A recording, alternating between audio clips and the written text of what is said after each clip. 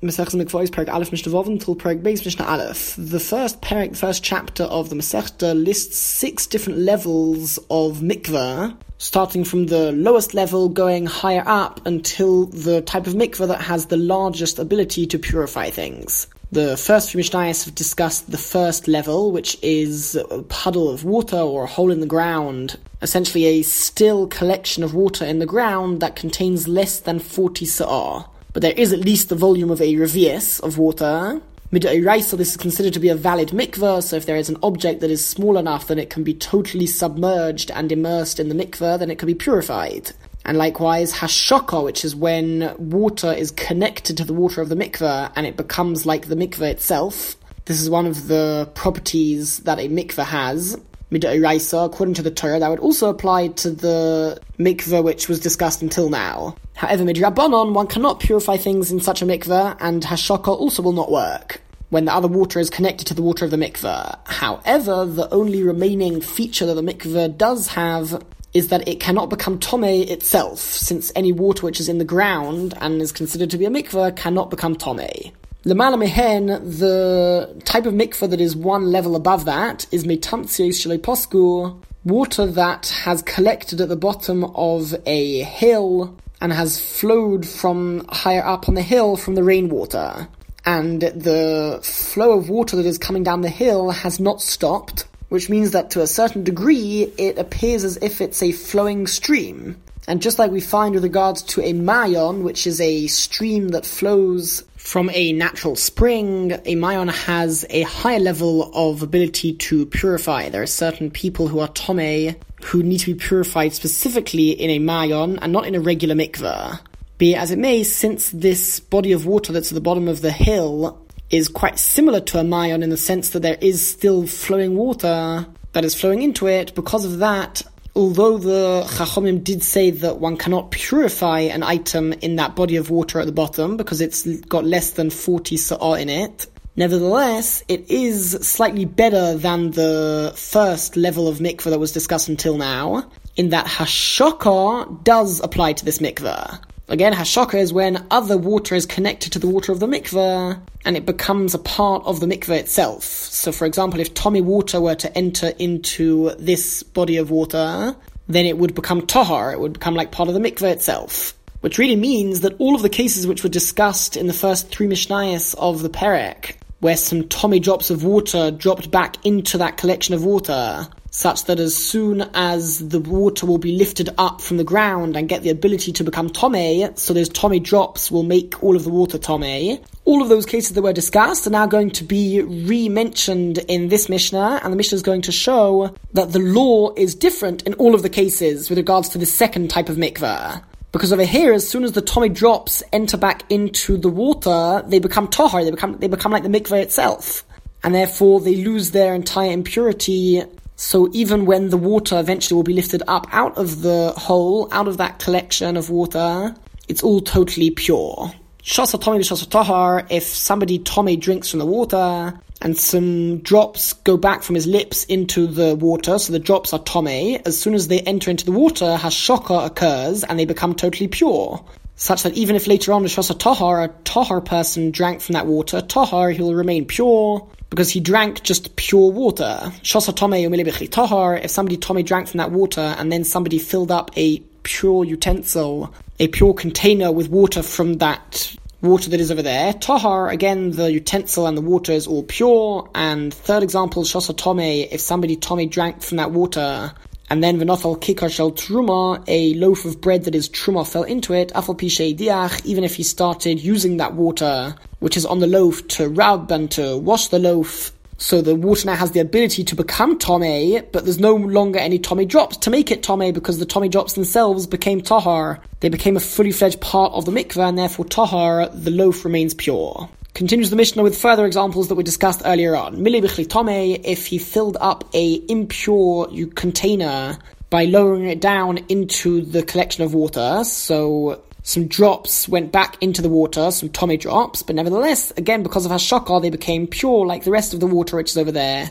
So even if after that, v'shasa tahar, a pure person drinks from that water, tahar, he'll remain pure. Mili b'chli tomei, if he lowered a impure container into the water to fill it up, umili tahar, and then later on he fills up a pure container by dipping it into that water, tahar, it remains pure, and mili b'chli tomei, if you filled up water into a tomei container, v'nofal kikar shel truma, and later on a loaf of truma bread falls into it, and he lifts it back up, afal b'shei diach, even if he uses the water which is on the loaf to wash and to rub it, tahar, the loaf will remain pure. Now the next three examples of the Mishnah, noflu mayim tameim, if tomei water itself falls into that collection of water, in this case, as soon as it falls in, it becomes pure like the rest of the mikveh because of hashaka, and therefore v'shasa tahar. If a pure person drinks from that water later on, tahar, he'll remain pure. Noflu mayim tameim, if tomei water falls into that collection of water, umilei b'chli tahar, and later on somebody lowers down a pure container into that collection of water to fill it up, tahar,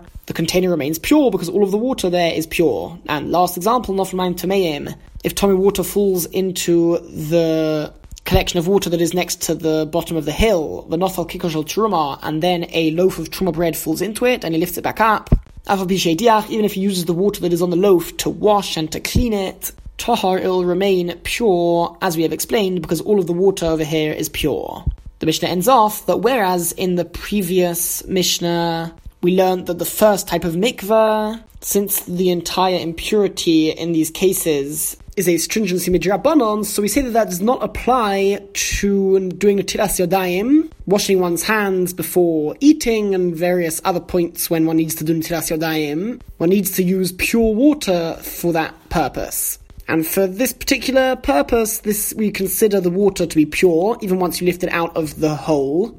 And likewise, when you are making dough, and you're going to need to separate a portion of that dough as challah, which is the part of the dough that one needs to give to a kohen, and just like truma, challah cannot be tomei. Not only is one not allowed to allow the challah or the truma itself to become tomei, one can't even allow the dough to become tomei before you've separated and designated part of it as being challah, because you're indirectly making the challah tomei, because later on, part of the dough is going to turn into challah and it's going to be tomei.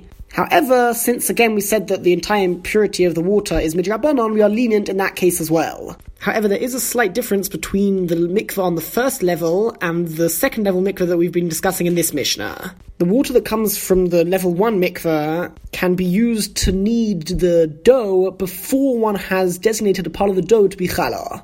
But once somebody has challah, or they have truma, which is already designated as the food which is going to go to the kohanim, it is more of a severe prohibition to allow that to become tomei. And therefore, with regards to the challah or the truma itself, we do consider the water to be tomei. On the other hand, with regards to the level 2 mikveh, which has a higher degree of purification ability, it's a greater form of mikveh, the water that comes out of there in the above cases is considered to be pure, even if it touches challah or truma itself. And that's what the Mishnah means, kashem la truma, the water is considered valid and pure even for truma, which is a part of the grain and the produce which is separated and given to the kohanim. The reason why the Mishnah talks over here about truma instead of challah is because the classic case of the challah becoming wet is when it becomes wet earlier on, because you always add water to the dough.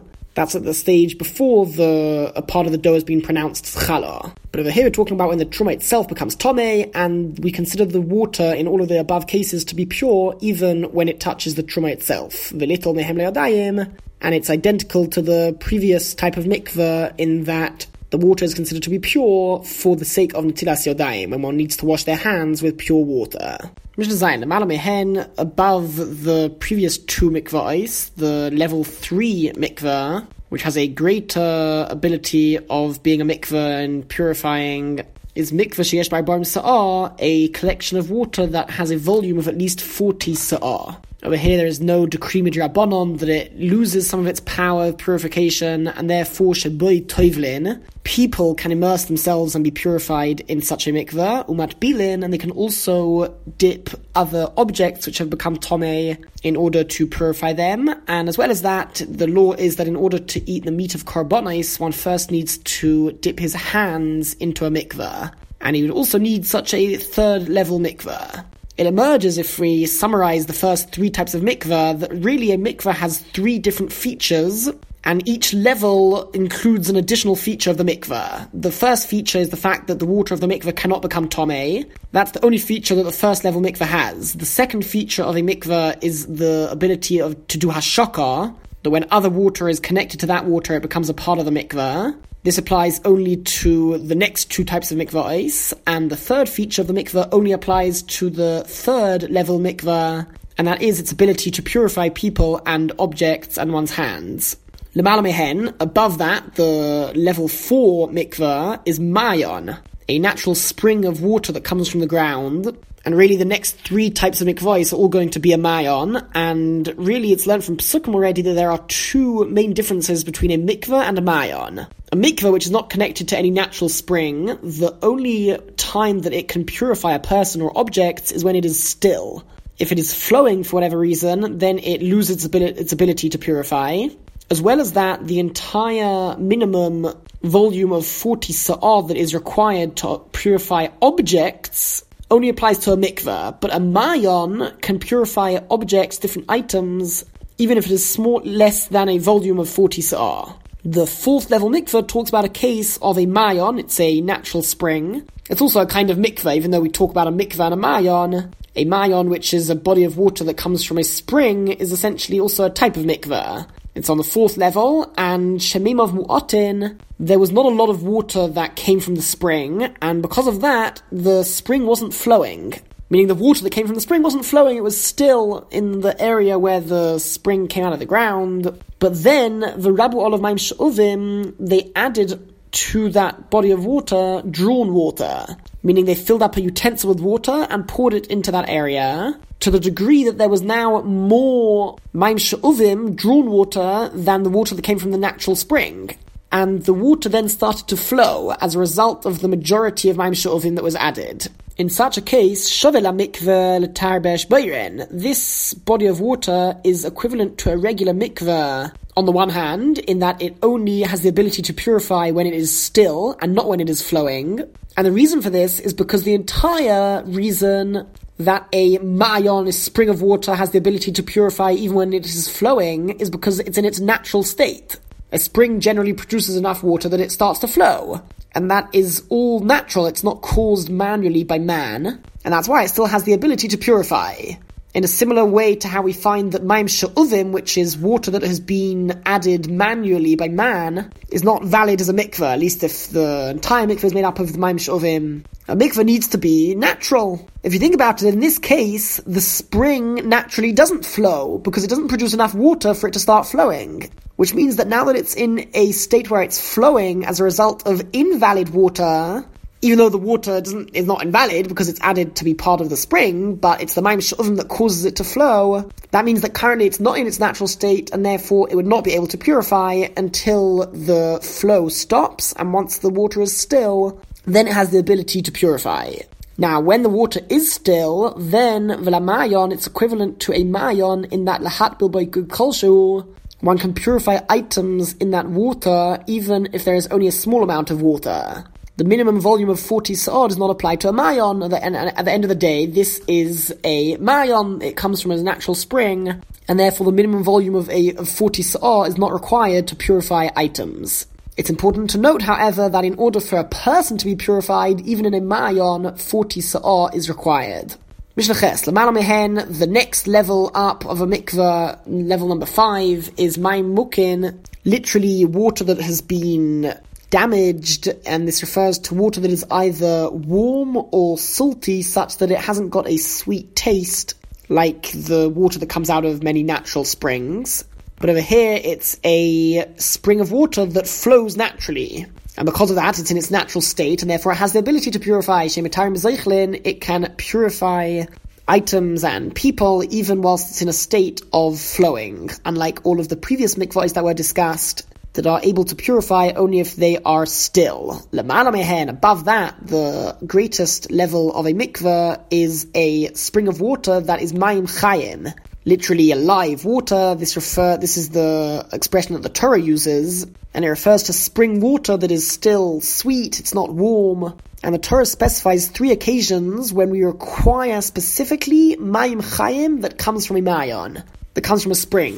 Shebohen Tvila la Zovim. Firstly, a Zov, who is somebody who has a particular type of impurity as a result of substances exiting his male organ. In order for him to be purified from his impurity, it's not enough to immerse fully in a mikveh. The Torah specifies that he needs to immerse himself fully in a mayon with mayim chayim. The second time the Torah specifies mayim chayim is v'hazoy la-mitzoyroim, a mitzoyra, somebody who had tzoras, which are spots on his body that come miraculously as a punishment for certain sins, and it makes the person tomei. And at the end, part of the purification process involves the person being sprinkled 7 times with Mayim Chayim, this type of water that came from a spring. And thirdly, this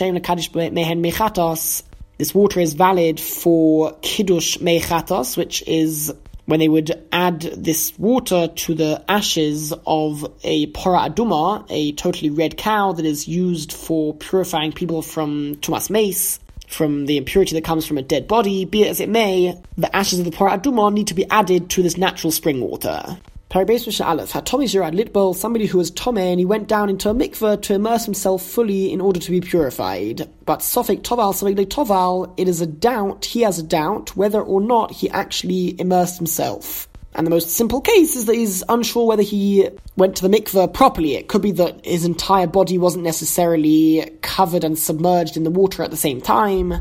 Afilu Toval, or even if he did definitely go into the mikveh, but Sofik Yesh Bay Arbaim Sa'al Sofik Ein Bay, there is a doubt whether or not the mikveh contained the minimum volume of 40 sa'ah. Or a third case of doubt, Shnei Mikvahs, if there were 2 collections of water, Echad Yesh Bay Arbaim Sa'al Echad She'ein Bay. One of them has the minimum amount of 40 sa'ah, and one of them does not. Tovil Echad Mehen Ve'ein Edebez Men Toval.